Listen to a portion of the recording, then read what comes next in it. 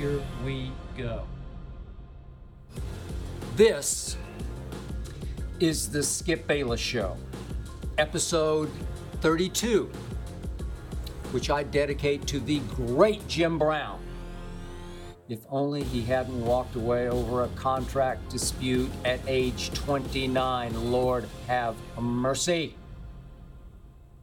But this, as always, is the undisputed. This is everything I cannot share with you during the 2.5-hour Go for the Throat debate show known as Undisputed. In episode 32, I will go deep into the demented, delusional psyche of a Dallas Cowboy fan, my psyche. I will tell you how and why I relate on the deepest of levels to what Tom Brady is going through late in his career. I will tell you why I fight and fight and fight so hard defending Baker Mayfield. And I'll tell you about one long ago college football Saturday afternoon upon which I got cured once and for all of my growing gambling addiction. I will give you 3 new takes on old classic movies that Ernestine, my wife and I, Ernestine, watched on the few days off that I had last week. And ultimately, I will answer more of your probing, provocative questions, and I thank you all for all of the above. But first up, as always, it is not to be skipped.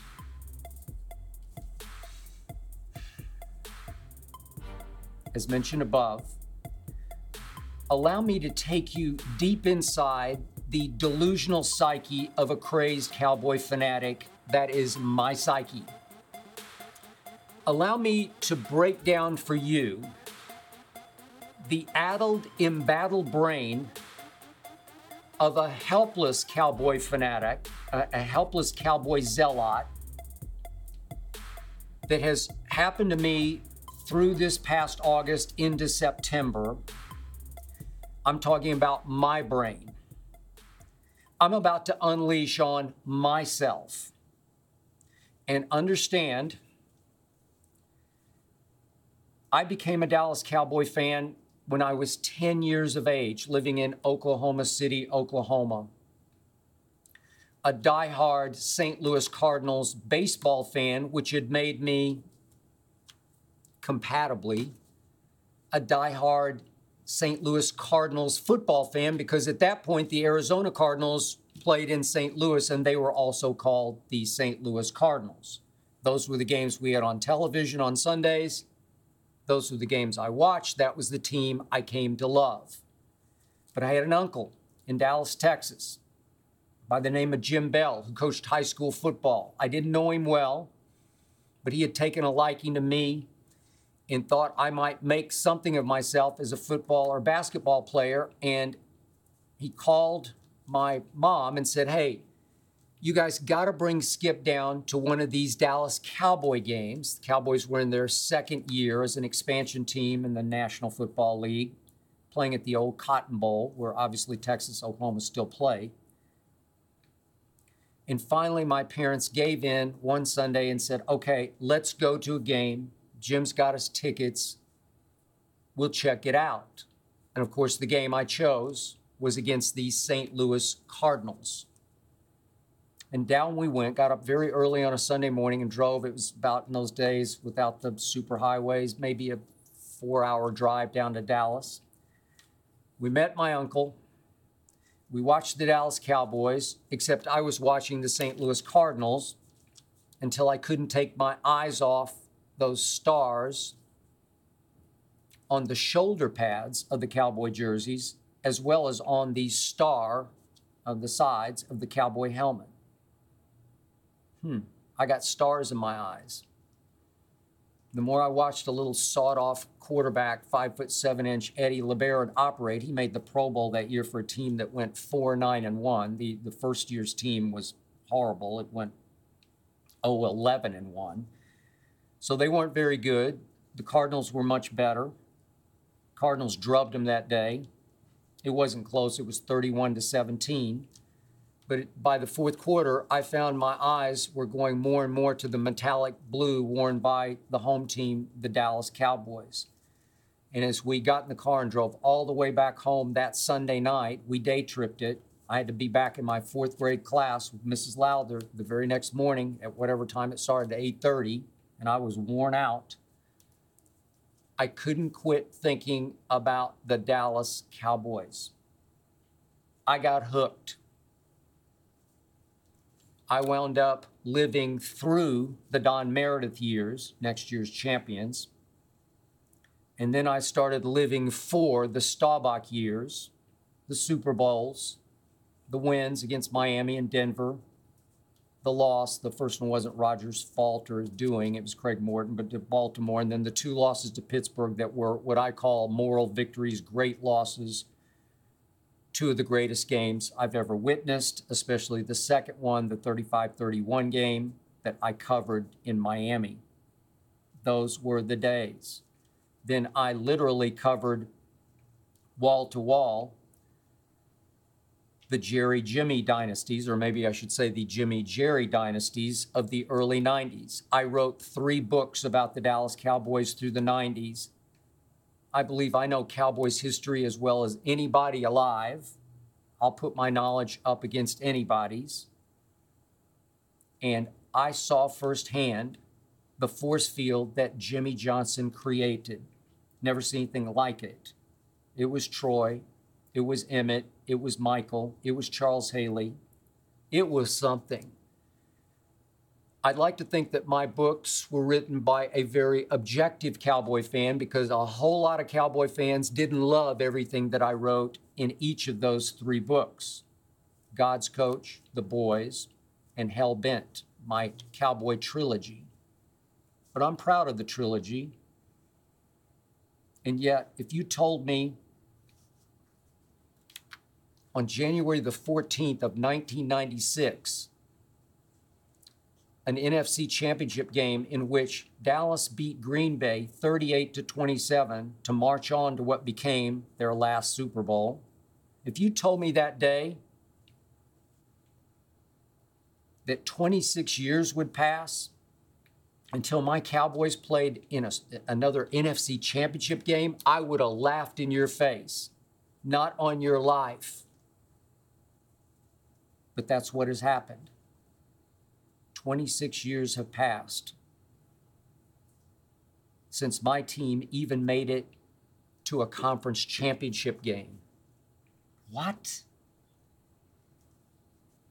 26 years. Year after year, I have fallen into the trap set by Jerry Jones, the off-season trap, the training camp trap of, oh, wait a minute, maybe this is the year. 26 times he's gotten me. He even got me last year. I went head over Jordan sneaker heels for those Cowboys a year ago. I thought the Super Bowl window was closing fast, but I thought there was barely a crack in it and that the Cowboys would squeeze through it last year.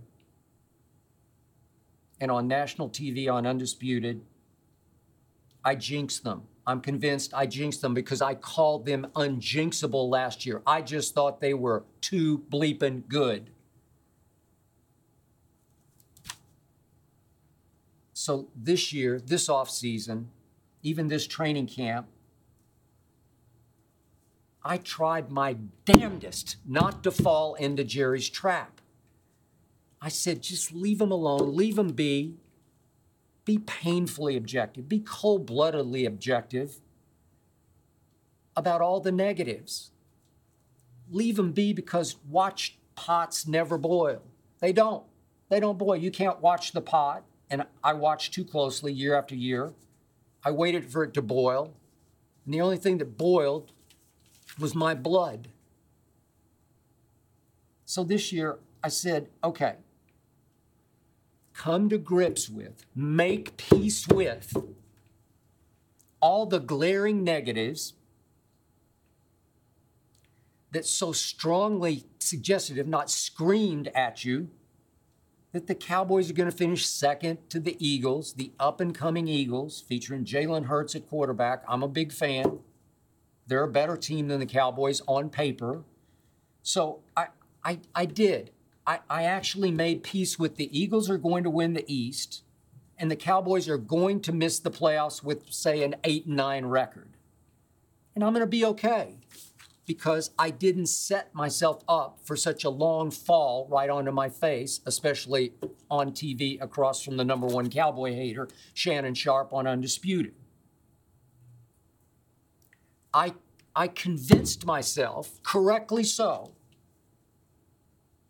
that my Cowboys are never going to win with Gerald Wayne Jones Jr. as the owner and the operator and the general manager of the Cowboys. It's not going to happen. I can't get the most infamous Jerry quote out of my brain, out of my psyche. Soon after he bought the team, it was the first training camp. I was there, 1989, Thousand Oaks, California.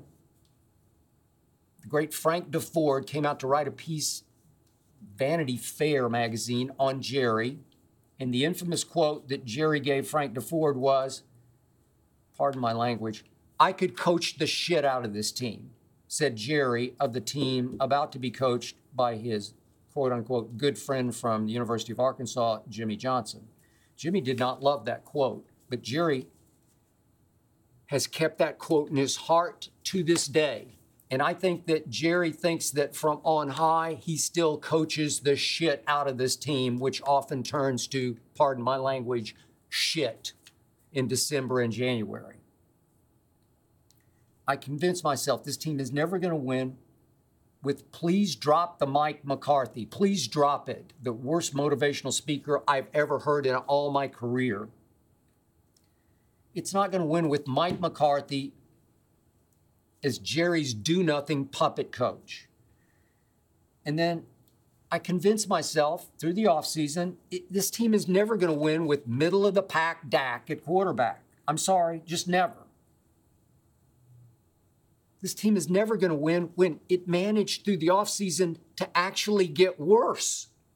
No other team did that, but it got worse because Jerry fiddled while Rome burned. Jerry fiddled around and did nothing in the offseason. I could not believe it. I sat mesmerized day after day on Undisputed. Nothing. You lose. You know who they lost? Amari and I can't even spit the names out. They lost and they did not add. And then I'm saying to myself, stand convinced you cannot win with an aging offensive line and now, obviously, a rookie starting at left tackle in place of Hall of Fame bound Tyron Smith. It's just not going to happen. I convinced myself that you can't win with a defense that just got lucky last year and led the league in turnovers. Those are just mostly luck.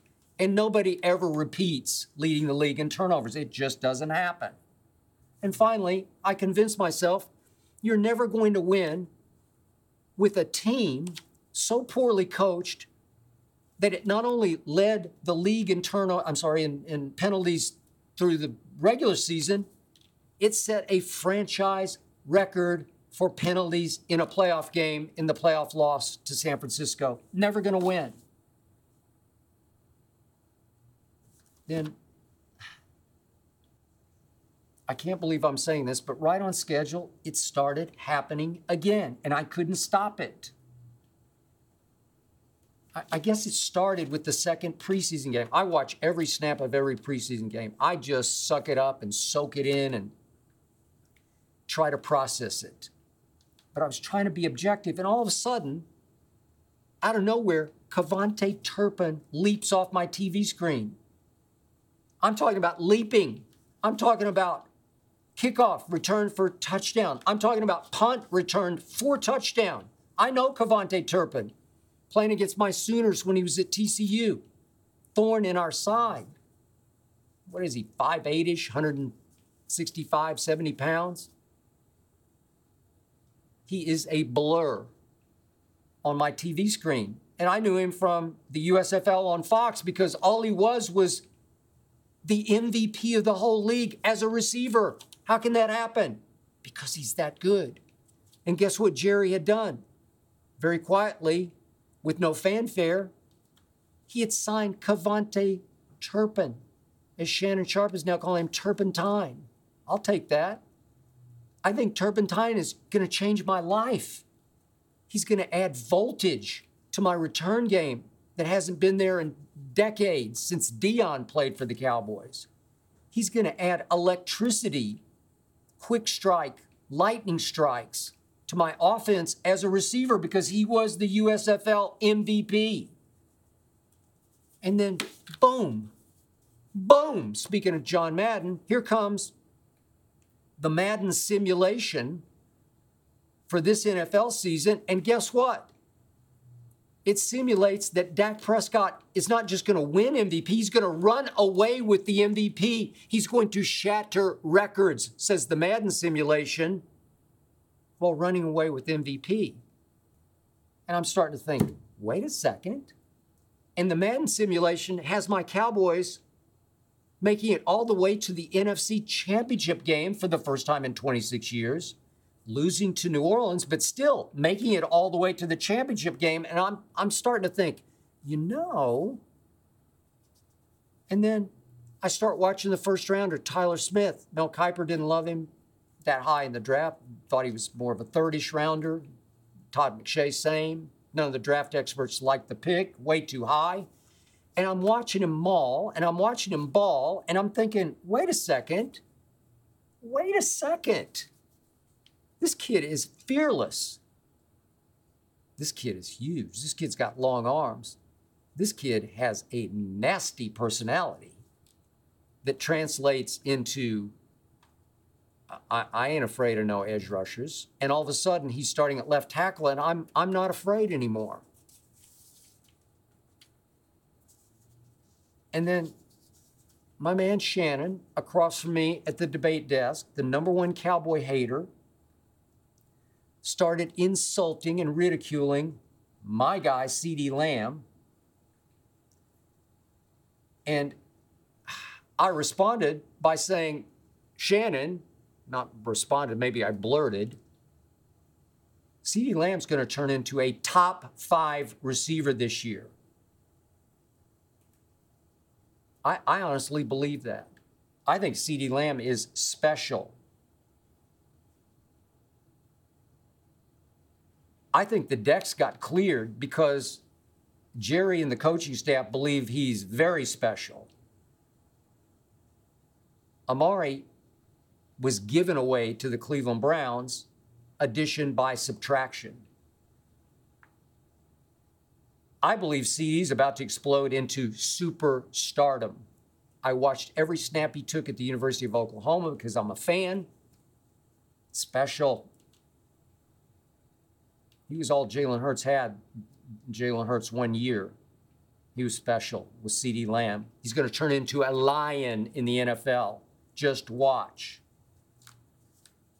A lion, just like Micah Parsons says he is. A Nittany Lion from Penn State. We already know about Micah. He's dead set special. We are honored to have Micah starting next Tuesday on Undisputed, every Tuesday on Undisputed, to talk about what just happened and what is about to happen. My man Lil Wayne loves him some Micah Parsons, and trust me, my man Lil Wayne hates him some Dallas Cowboys, as he calls them, the Cowgirls. Okay, I'll accept that. But all of a sudden, Wayne fell for Micah. On his birthday last year, Wayne went out of his way to take a road trip, a birthday trip to Dallas for a Monday night game against Philadelphia, just to check out Micah in person. Wayne had Micah out here to Southern California, to his home just outside of the Los Angeles area, for a couple of days just to hang out.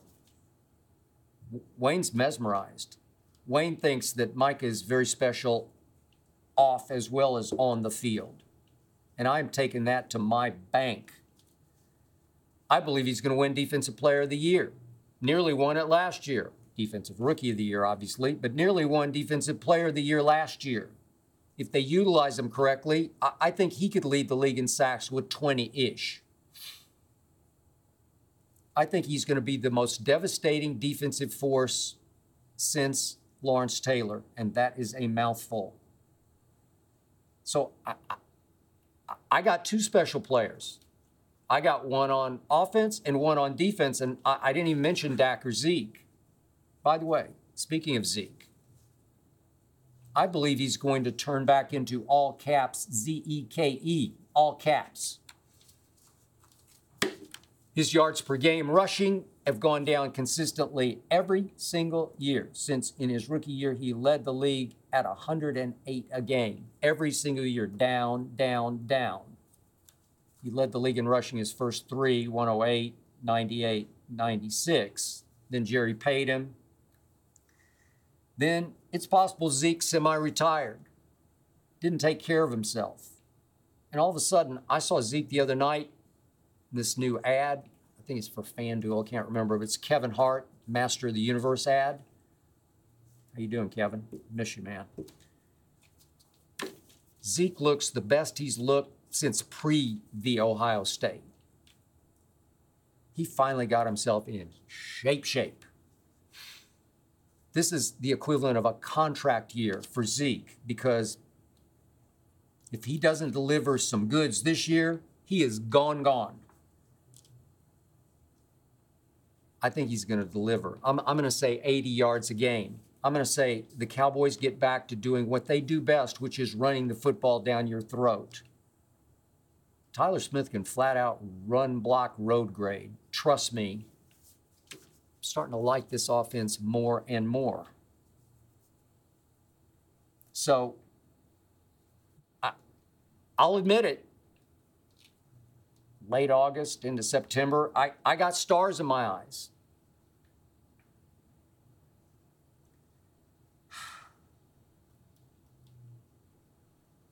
I must admit it. Forgive me for this, but I've fallen helplessly right back into Jerry's trap again. I do believe that the Cowboys are going to do what I would have thought even a month ago was the impossible. I do believe they're going to make it to their first NFC Championship game since the 1995 season. I don't think they're going to lose that game to New Orleans. I think they're going to lose it to Tom Brady. More on him in just a moment. But I got them going 12-5. I got them having the greatest season since the 1995 season. I have very possibly gone completely over the edge into Cowboy delusion once again. But I believe everything I just told you without all my Cowboy love and heart and soul. I'm going to save my ultimate prediction for the very end of this episode 32. But suffice it to say for now, Jerry Jones has me by the eyeballs.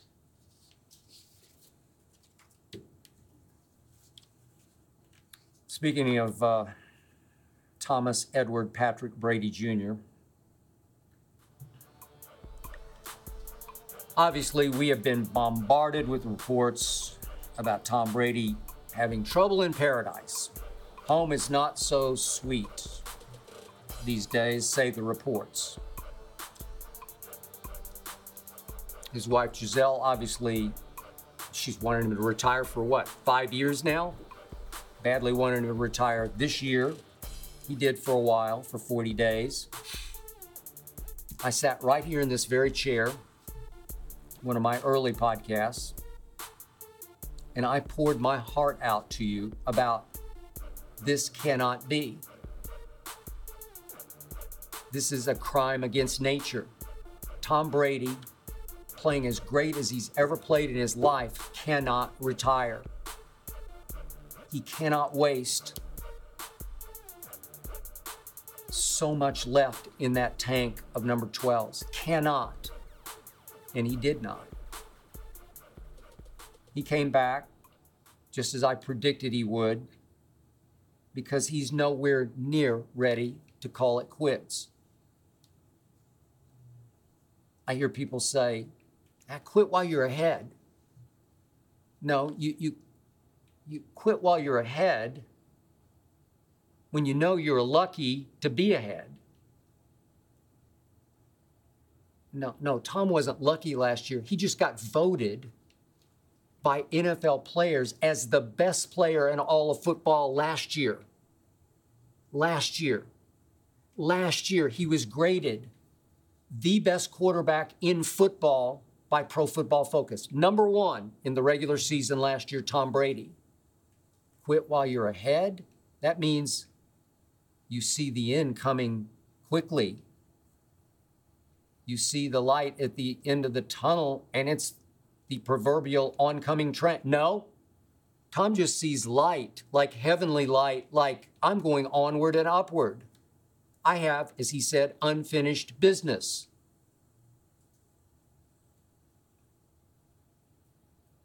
He scored 24 unanswered points against the eventual champion Rams last year in a playoff game.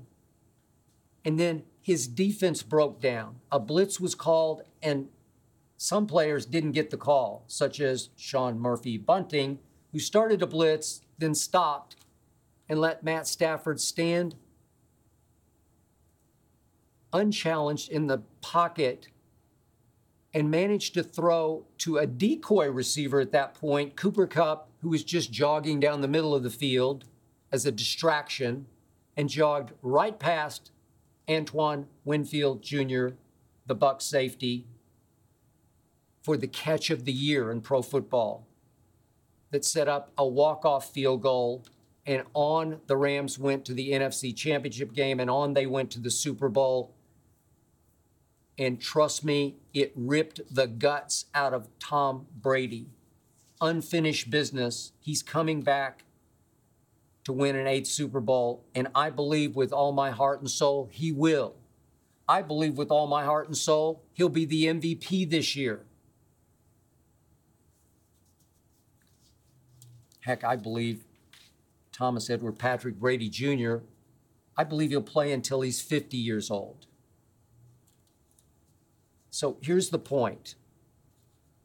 I don't know exactly what's going on in Tom's household because I'm not sure anybody does. He is scheduled, obviously, to be our teammate here at Fox when he finally hangs them up.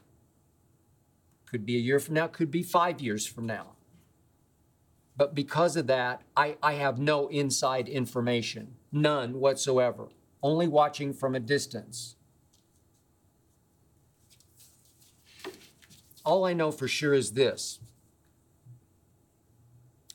I know what goes on inside my household with me and my wife. And it's not always pretty, and it's definitely not ever easy. And I just know how I relate from a distance in so many little big ways with what Brady's going through late in his career, his football career. As he said the other night on his podcast, hey, I'm 45 years old and, excuse my language again, I got a lot of shit going on. I know the feeling.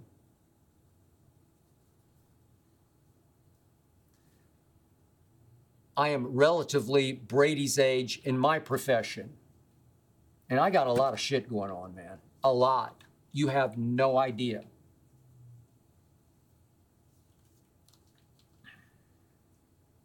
"17 years ago, I told my wife on our first date in New York City on 2nd Avenue at a little pizza place, I told her that night, first date, first 15 minutes, because I had a feeling. I said, hey, If this goes anywhere, just understand you're always going to be number two to my career because it's my life. It's my passion. It's my reason for being. It's all, in the end, I really care about is my career because it's not work. It's not a job. It's me. It's who I am.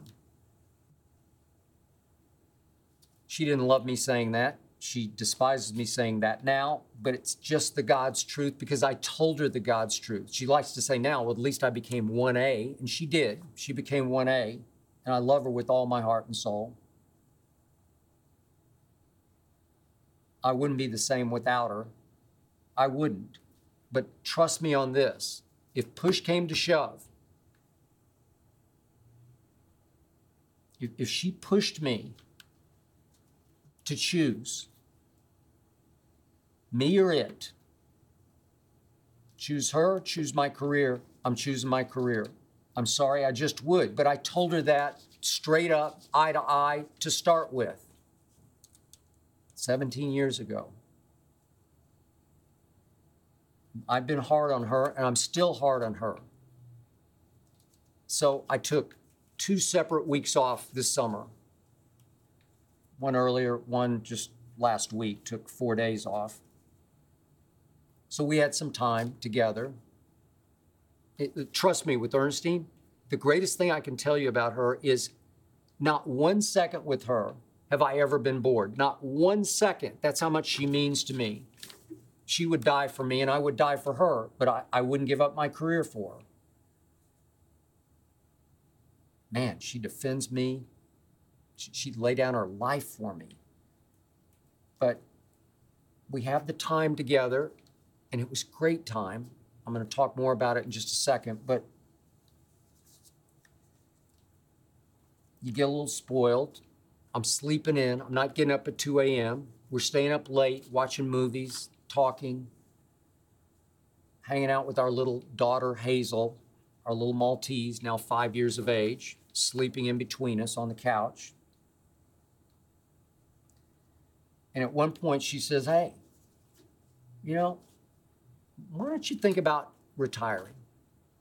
You know, she says, you got plenty of money. We're good. You've done all you set out to do. All the critics said you'd come to LA at FS1 and you'd fail. Wouldn't work. Look at you now. It worked. You did it. Congratulations. Why don't you enjoy it? Why don't you just smell the flowers for a while? We can do this. We can have this kind of fun every single night. I wouldn't even let her start the conversation. She says to me, hey, don't they say you're the GOAT too? You're the GOAT of televised sports debate? Yeah, I hear that. I don't even want to go there. I don't want to start because I'm not going to stop. I told her I don't even want to hear the word retirement because I associate it with death. It's the first step toward death is retirement to me. I play some golf, but I play it while I'm working. I play just enough to keep me barely happy. It's my little safety valve, just a little bit. Maybe a Tuesday, Thursday, I play a little bit of golf. Maybe it's just 9 holes, but it's enough to keep me afloat psychologically. I don't want to play golf every day. And we still have our date night every Friday night without fail, and I look forward to it. But I would not look forward to date night every night. I'm sorry, I just wouldn't. I'm not ready to stop. It would be a waste for me to stop. I leap out of bed every weekday morning at 2 o'clock in the morning Pacific time. 2 o'clock, it's already 5 o'clock in the East, they're up, I'm up. And I'm firing on all cylinders. And I'm getting ready to jump on the treadmill at 2:30 a.m. until 3:30. I do it every single morning without fail because I love it. I prep my ass off every single weeknight, starting with Sunday night through Thursday night. She knows. She hates it. I can't be bothered. Tom Brady's home watching film as we speak, probably. This is what I do. My night starts at say, it's around 4 o'clock Pacific time, 7 o'clock New York time. I'm reading a list that we have put out for the show. I'm selecting topics that I think Shannon will be great at. And we're having our call. We're putting the show together. Then I'm researching. I'm thinking. I'm plotting. All the debates get won the night before. Said that 1,000,000 times. I don't want to give this up. I'm on fire for it. I've never been happier doing it. Why would I stop now? It would be a waste. All my experience, all my knowledge, all my know-how, why would I just trash it all of a sudden? Why would I leave it all behind? And that's what I think of Brady. How could you stop now? They voted you the best player in football. They graded you the best quarterback in football. I get it. He's got issues I don't have. He's got a son by the previous relationship who's 15 years of age and playing freshman high school football. I get it. He and Giselle have a son who's 12 years old now and playing sports. Daddy, can you come? Daddy. Little Vivian, 9 years old, with Giselle. I don't know what all she does. She might have games to attend, soccer games, I don't know, recitals. Who knows what's going on that he's missing? He gives them all he can in the offseason, and I think it's a lot. And he gave them, I believe, 11 days off right in the middle of camp. It was a planned absence. I'm just assuming, no inside knowledge, I'm assuming he just told Giselle, I'm going to take a break I've never taken. This was unprecedented. I'll give you 11 days off, right smack dab in the middle of camp, before the kids go back to school. But then I got to go back. And maybe that sent Giselle over the edge, just the way it almost sent Ernestine over the edge for me to have those days off through the summer. It's like you get spoiled. Man, we could do this every day. You could be here all day, every day. And Tom's like, yeah, but now I got to go back. Unfinished business. It's who I am, what I do. Tom plays a little bit of golf, but he's not obsessed with it. It's not going to scratch his competitive itch. I mean, why would he stop now? He's a treasure. He's the rarest of rare. I've mentioned this before, but I have a quote up on my refrigerator door. It's from a way back when Supreme Court Justice, weird name, great quote, Felix Frankfurter was the Supreme Court Justice who said, anybody who's any good is different from anybody else. Tom Brady has shattered every mold. He's just different.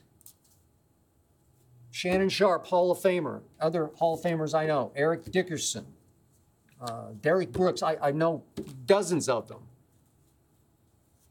They just can't wrap their mind around Tom Brady being the greatest football player ever because it's hard for them to even consider him a football player. It's like he's playing some game that's above it all. The refs protect him. He gets rid of the ball in 3.1 seconds. He doesn't get touched.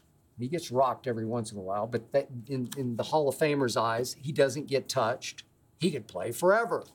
They resent it.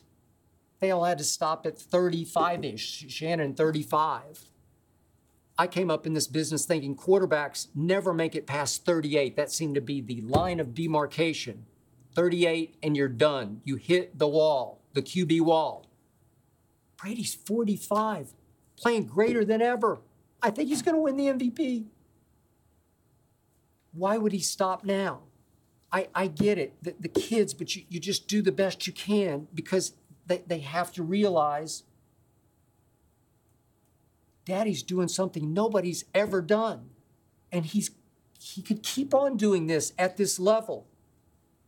So why would you make him stop? I know Giselle had issues with concussions. This is 4 or 5 years ago. from what I hear, what I know, he's fine. He's had some before, but he's fine. Brain's working just fine, as far as I know. And even if it weren't, even if there was some fear factor, I think Brady's going to keep playing. What did his father say once upon a time? This is a while ago. They're going to have to put a straitjacket on him and drag him off the field. I don't think it'll get that bad. But he's going to play until he senses finally, I can't do this at this level anymore. And he does not sense that. As far as I know, he's 1,000% healthy. And because he and his trainer have discovered this pliability, he's beating the system. There's never been anything like him before.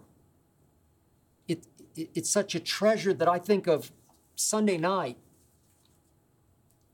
at Dallas, the GOAT against the Cowboys. I'm thinking of 5-year-olds watching him play. And if through modern medicine, some of those 5-year-olds live to be 100, 102, 103, 4, 5, it's very possible that 100 years from Sunday night, they could be saying, yeah, I saw Tom Brady play. That's impossible. You saw him play? Yes, I saw him play. What? Oh, he played until he was 45, 46, 47, who knows, 50. It's who he is. It's what he does. It's why I relate on my tiny little level to what he's up against. I get it. I abuse Ernestine in our relationship. I don't show her enough affection. I don't pay enough attention from day to day, Tuesday to Wednesday to Thursday. Now I'm doing this podcast. I'm obsessed. She says, my God, now you're working on your podcast on Monday night and all Tuesday night, and you're staying up past your quote unquote bedtime. You're doing podcast all the way until 10 o'clock when you used to go to sleep at 9 o'clock and get up at 2 o'clock. 5 hours becomes 4 hours. I do. I'm obsessed. I'm possessed. And I love it. I wouldn't be happy if I weren't doing this. I don't believe Tom Brady would be happy if he knew he could play football at the highest level and he stopped for his family. And I know some people can't comprehend that concept. Family should be above all. I get it, unless you're that guy. God bless you, Tom. I get it.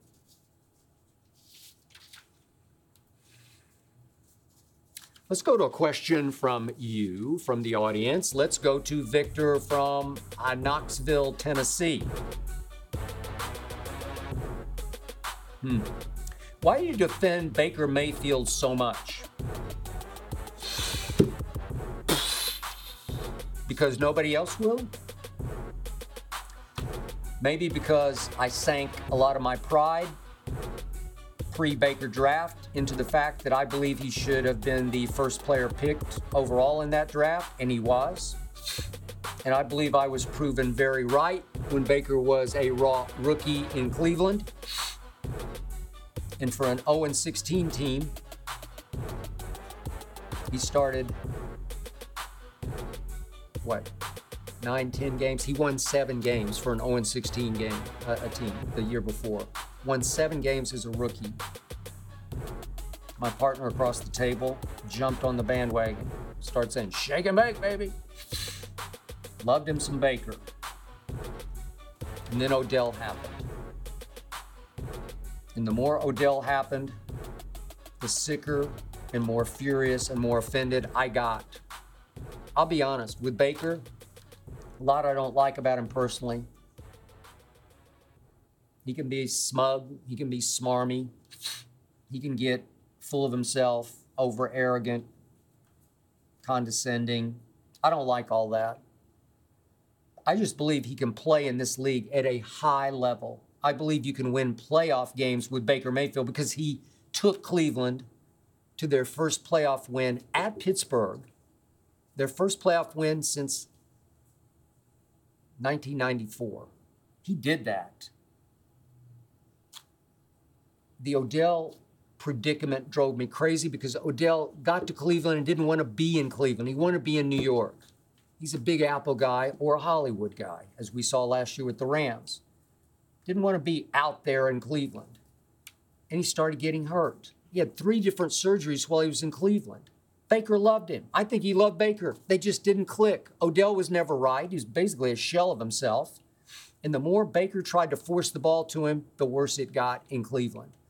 And when finally Odell went down with his biggest surgery, the big ACL rupture at Cincinnati, 2020, here came Baker.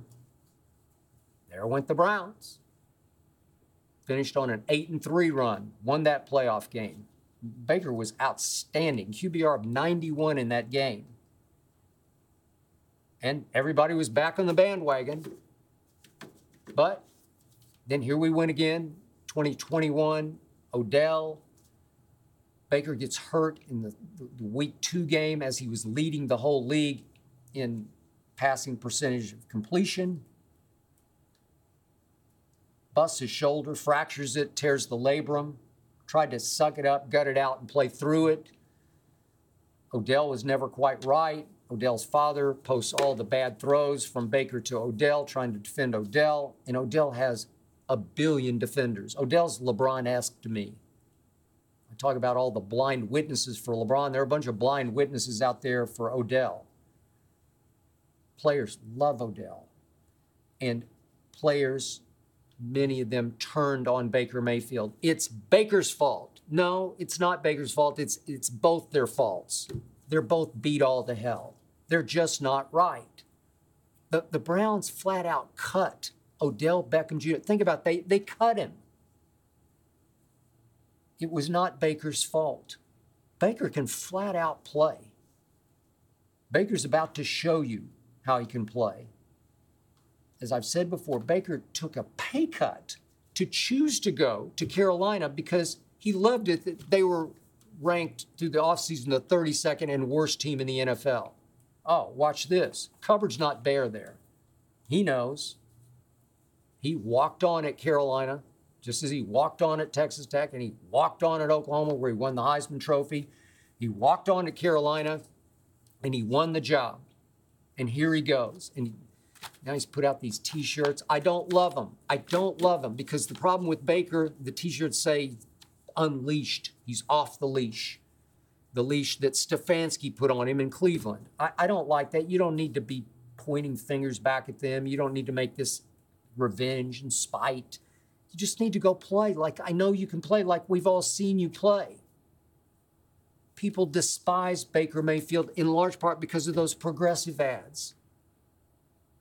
They were smarmy. They were hard to stomach, and they were relentless. Every other commercial watching a game is Baker's house.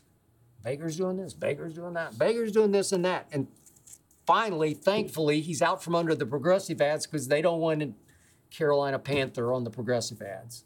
Progressive based in Cleveland, loved them some Baker to a fault. Baker loved the money to a fault. He probably made enough to last a lifetime and painted the target bigger and bigger on his back the more the commercials he did. So I wish he hadn't tried to market these commemorative off-the-leash T-shirts, but that's Baker. The only thing I fear about him is when he's hopeless underdog, he is all-time great. But once he starts to win, his ego starts to inflate. And he just trips over his own ego. He can't get out of his own way. He's better as the hopeless underdog. I don't love the T-shirts, but I do. I'm going to continue to defend this guy. I don't like him, but I love him as a quarterback. I do. I think everybody should love him as a quarterback, and he's about to show you why. Victor from Knoxville.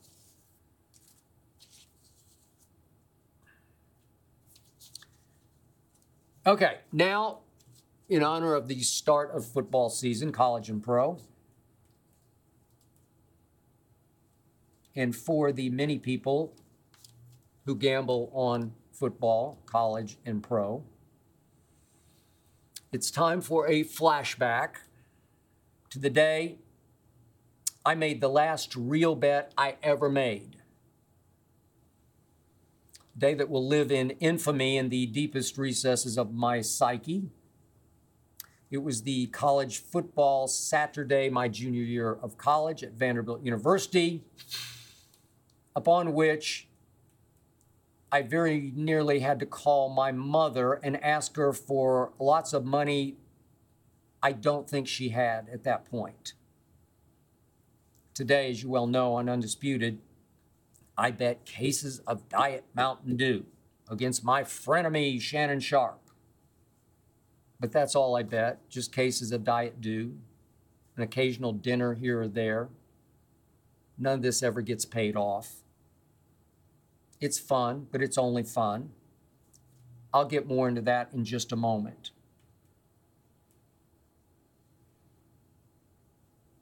But the point is that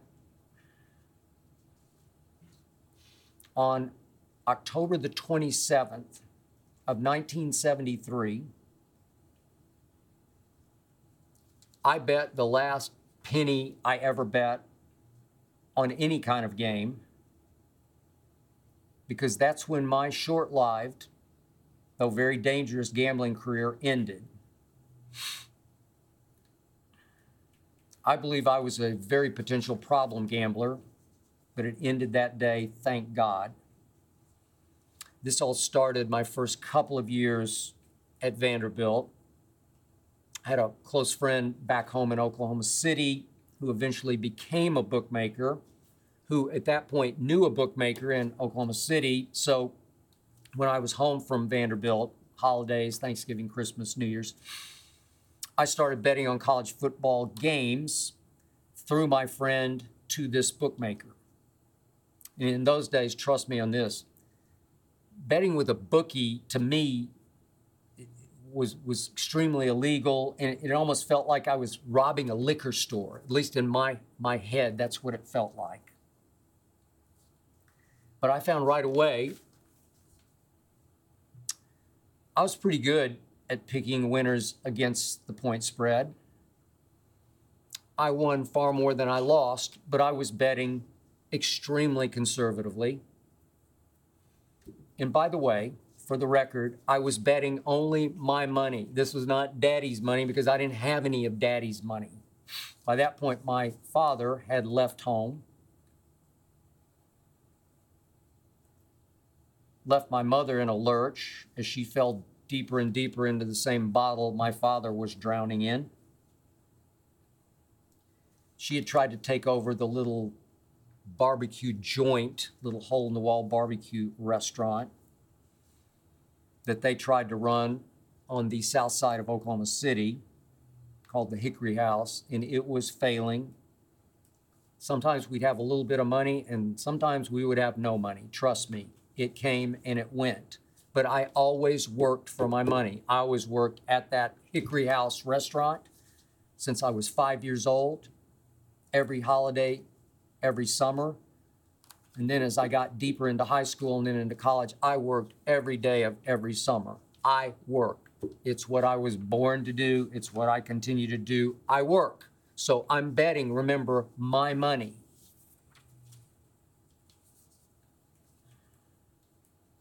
The only way I was even able to attend Vanderbilt was that as I mentioned before, I won a national competition for what's called the Grantland Rice Scholarship. It is a complete full scholarship. It's room, it's board, it's tuition, it's books, it's everything for all 4 years. And whatever spending money I took with me to Nashville for the school year, I had made in the summertime. I'm not sure if my mother had any money at all. Not much, if any.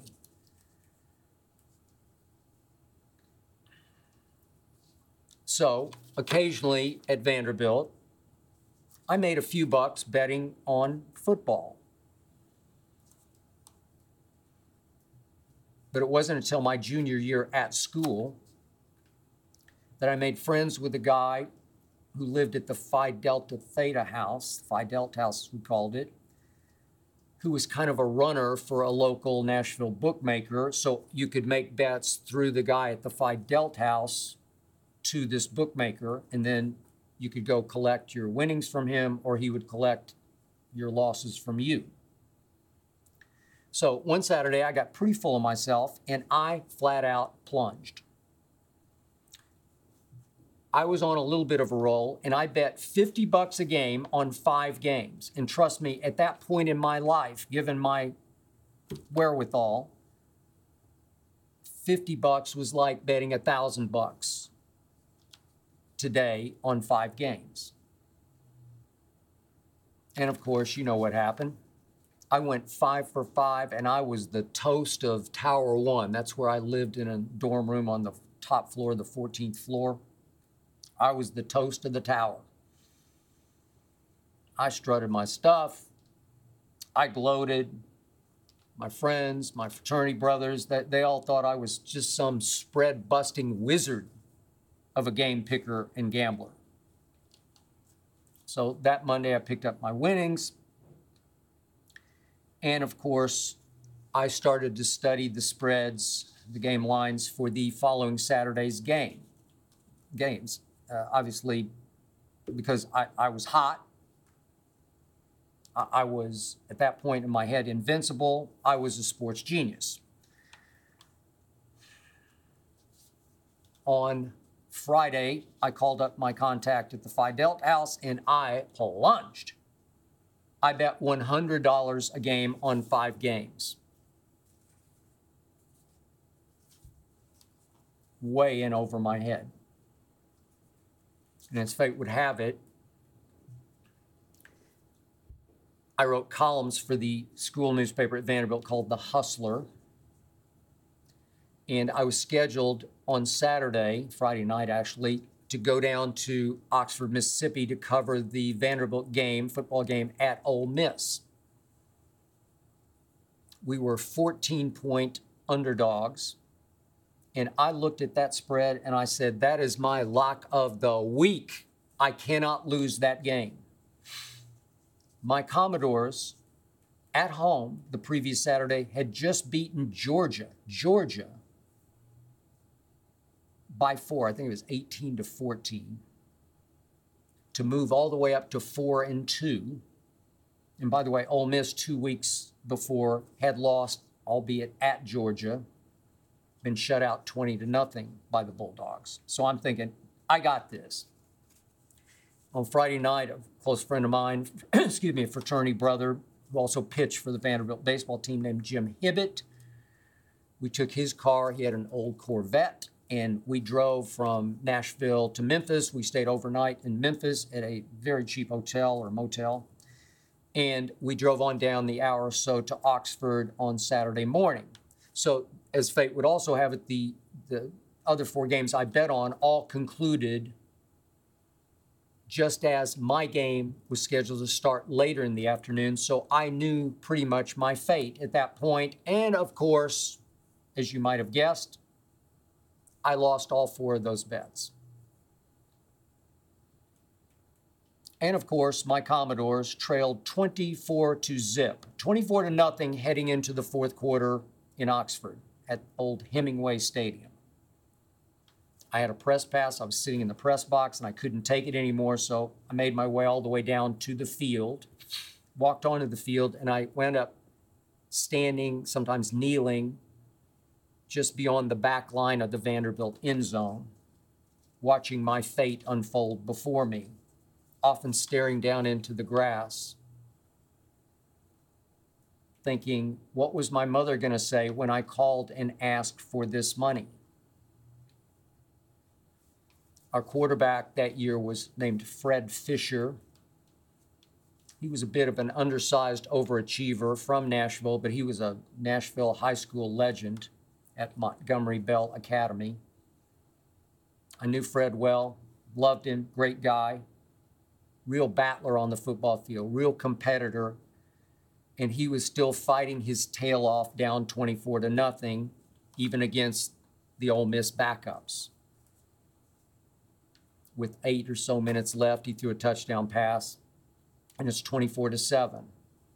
Got the ball back late in the game. Now I'm down on both knees, just beyond the back line of the end zone, watching Fred Fisher drive my Commodores up the field against the Ole Miss backups. I didn't say a prayer because I don't believe in praying for that. but I'm looking up to the football gods to please give me some kind of break here. And God bless Fred Fisher. With 1:05 left in the game, he had a tight end named Barry Burton with a strike right on the back line of the end zone, 13 yards for the 24-14 touchdown. I was petrified. I was horrified. My heart was in my throat. And when Barry Burton hung on and got both feet down in bounds, like 5 feet from me, I nearly collapsed. I have never in my life been more relieved watching any game I've ever watched than that game, that moment. Vanderbilt had covered. It was the all-time ultimate backdoor cover because they really had no business. The right way to bet that game was to bet Ole Miss. And I sat there thinking,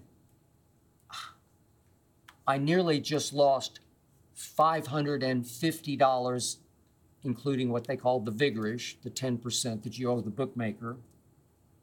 And even though I had won $250 the week before, losing $550, making me minus $300, my mom wouldn't have been able to fade that one. I don't know what I would have done. Maybe gotten a leg broken, an arm broken, a hand broke. I don't know what I would have done. So on that 4-hour drive back from Oxford to Nashville that evening, I was numb, I was shook. And all I could think about was, I'm never going to bet another nickel on another game. And to this day, I have not.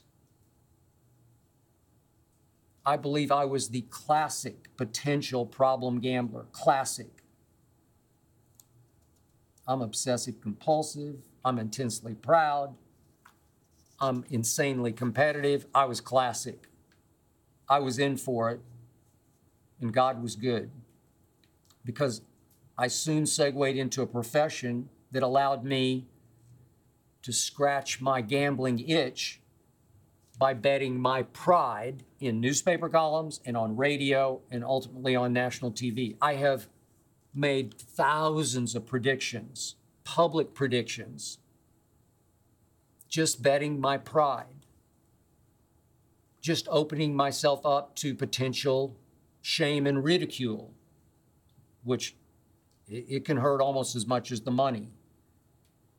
But I had my outlet. I could bet my game-picking male ego against other male egos live on radio and then live on TV. And then it's Shannon Sharpe 6 years ago as we began Undisputed. First day out, September 6th, 2016. Shannon Sharpe says something like, hey, you like Diet Mountain Dew. I do. It's my one vice. I admit it. So he says, you like Diet Mountain Dew. I'll bet you a case of Diet Dew that, and I can't remember what the bet was, ... but here we went. Diet Dew became our currency on Undisputed, so much to the point that my friend Nellie once asked me if a case, quote unquote, was actually code for like, say, $1,000, like $1,000. He'd say, you guys, if you bet 5 cases, is that like $5,000 on a game? No, it's just Dew. That's all it is. I beat Shannon Sharpe so badly that first year that by my birthday on December 4th, he had to wheel out an entire cart filled with Diet Dew to pay me off. Obviously, the company bought that Dew for him, but that's a whole nother story. We've started over on our Dew bets a couple of times, and I believe at this moment I'm up like 70 cases. I also, as you might remember, I won a $500 bet with our man Eric Dickerson, the Rambassador, over the Super Bowl. Eric has offered to take me to dinner in Beverly Hills. That would cover it. We haven't been able to click, and sync schedules just yet, but we will. But the point is, I'm really good at picking games against the line. I am. I might be even better at negotiating bets with Shannon Sharp. Maybe that's about half the battle on Undisputed. But I'm here to tell you, I have never known anybody who could consistently make big money betting football or basketball games. If they tell you they do, they are lying to you, because I just know it's just too hard. It's too unpredictably crazy. There are too many bizarre bounces. You know this, and I know this. As good as I think I am at this, there's no way I could make a living if I moved to Vegas. I just couldn't. I'd get too caught up in this and that. I'd get on a roll, then I'd slump. I'd become a problem gambler. I believe I learned a life-saving lesson that long ago day in, of all places, Oxford, Mississippi. And if you're listening, Fred Fisher, thank you for saving me from having to call my mom. Mentioned earlier, had a few days off last week. Ernestine and I just randomly, very randomly, this is why I love being with her, we rewatched some of our all-time favorite movies. And I found myself having a few quick new takes on said movies. We watched Caddyshack. I don't know, together we probably watched it 20 times. So let's say we watched it for the 21st time. What shocked me, what hit me right between the eyes was how truly unwatchably bad that Caddyshack sometimes can be, punctuated by how truly, classically, iconically great so many scenes are. But the dancing gopher, digging up the whole golf course, you see it right from the start. It's cartoonishly dumb. It's not needed. It threatens, to me, to completely derail and discredit the entire movie. I've always said about Caddyshack what I love the most. It gets golf. It's smart when it comes to golf, but that is so dumb. The dancing gopher? Where did that come from? What was that all about? And it starts out with an extended Danny Noonan at home scene with all his little brothers and sisters and the mom and the dad, and it goes on, and he's caddying and he's saving for college and on and on and on. It's just not necessary. It's just boring. His love affair that he has, it's just boring. It's not needed. It wastes time. And yet, just when you think, what are you doing?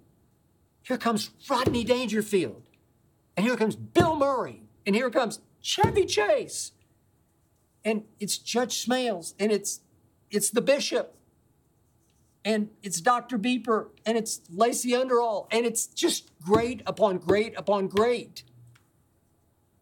I've never watched a movie that was so bad, so unwatchable, and then so great. That's what struck me as we watched it again. Because I'm thinking, what were they thinking? And I think at times, because I've read the book about the making of Caddyshack, I think they were all thinking, what are we thinking? So dumb, but so great. Then Ernestine and I rewatched Heat. It's a great movie. Talk about taut thriller. Talk about intense. Talk about great dialogue. Great action. So real, so gritty, real, so riveting. But what hit home to me upon, I don't know, an 8th or 10th viewing was just how much greater De Niro is in that movie than Pacino. Ernestine loves Pacino because she thinks he's hot. I got it. But In this movie, De Niro, head-to-head with Pacino, he acts Pacino right under the table they sit at. Robert De Niro can say so much more while saying so little than a Pacino who is the greatest overactor of this generation, the greatest screaming overactor of this generation. After a while, it gets so annoying, it's just hard to watch. De Niro over Pacino, by far. And finally, we rewatched Die Hard for maybe the 50th time. Seriously, maybe 50 times. Every time I just happen across it when I'm on the treadmill on a Saturday or maybe an early Sunday morning, if Die Hard's on, I'll just start watching it. I know every line of Die Hard. Every line. Drive Ernestine crazy. Every line. You know what hit me right between the eyes as she and I watched it once again? It gets better every time we watch it. It just does. I could go home right now and watch it again. And by the way, we live in the shadows of what was Nakatomi Plaza, Avenue of the Stars. It's still there. It's a Fox building, big Fox office building. We live in the shadows of it. I drive by it every morning on the way to work. And I could go home right now and repeat every line before they say it. She loves Bruce Willis because he is so hot. He's still in his moonlighting phase. I give her that. That's fine. But what a great movie. Back to your questions. Larry from New Orleans asked me, do I have a Cowboys license plate frame or a giant star decal on the car window? No, Larry, I'm not a publicly crazed Cowboy fan. Not like that. And then again, I guess if I think about it, I do post pictures. I do post pictures on Twitter and Instagram of me in Cowboy jerseys.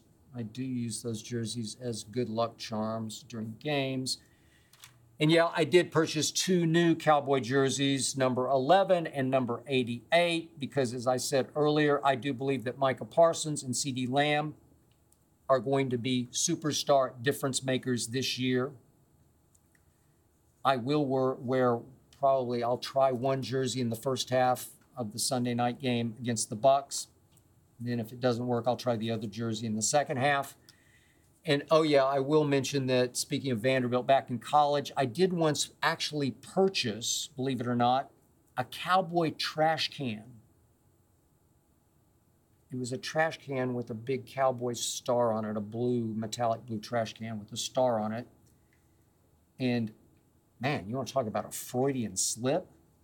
I majored, or I should say I actually minored in psychology. It was close to being a major. And so I was throwing trash in a can with a Cowboy logo. Maybe it was my psyche's way of trying to warn me about all the pain that this team would eventually cause me. It may have been that, or maybe it was just, on my account, a cry for help, an early cry for help. I don't know. But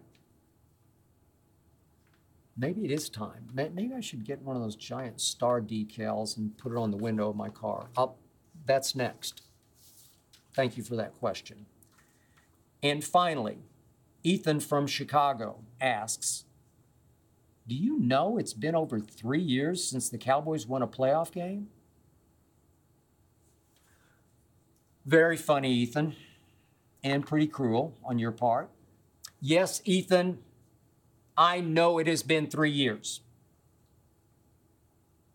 I know my Cowboys have been to only, or actually they've only won 2 playoff games in the last 12 years.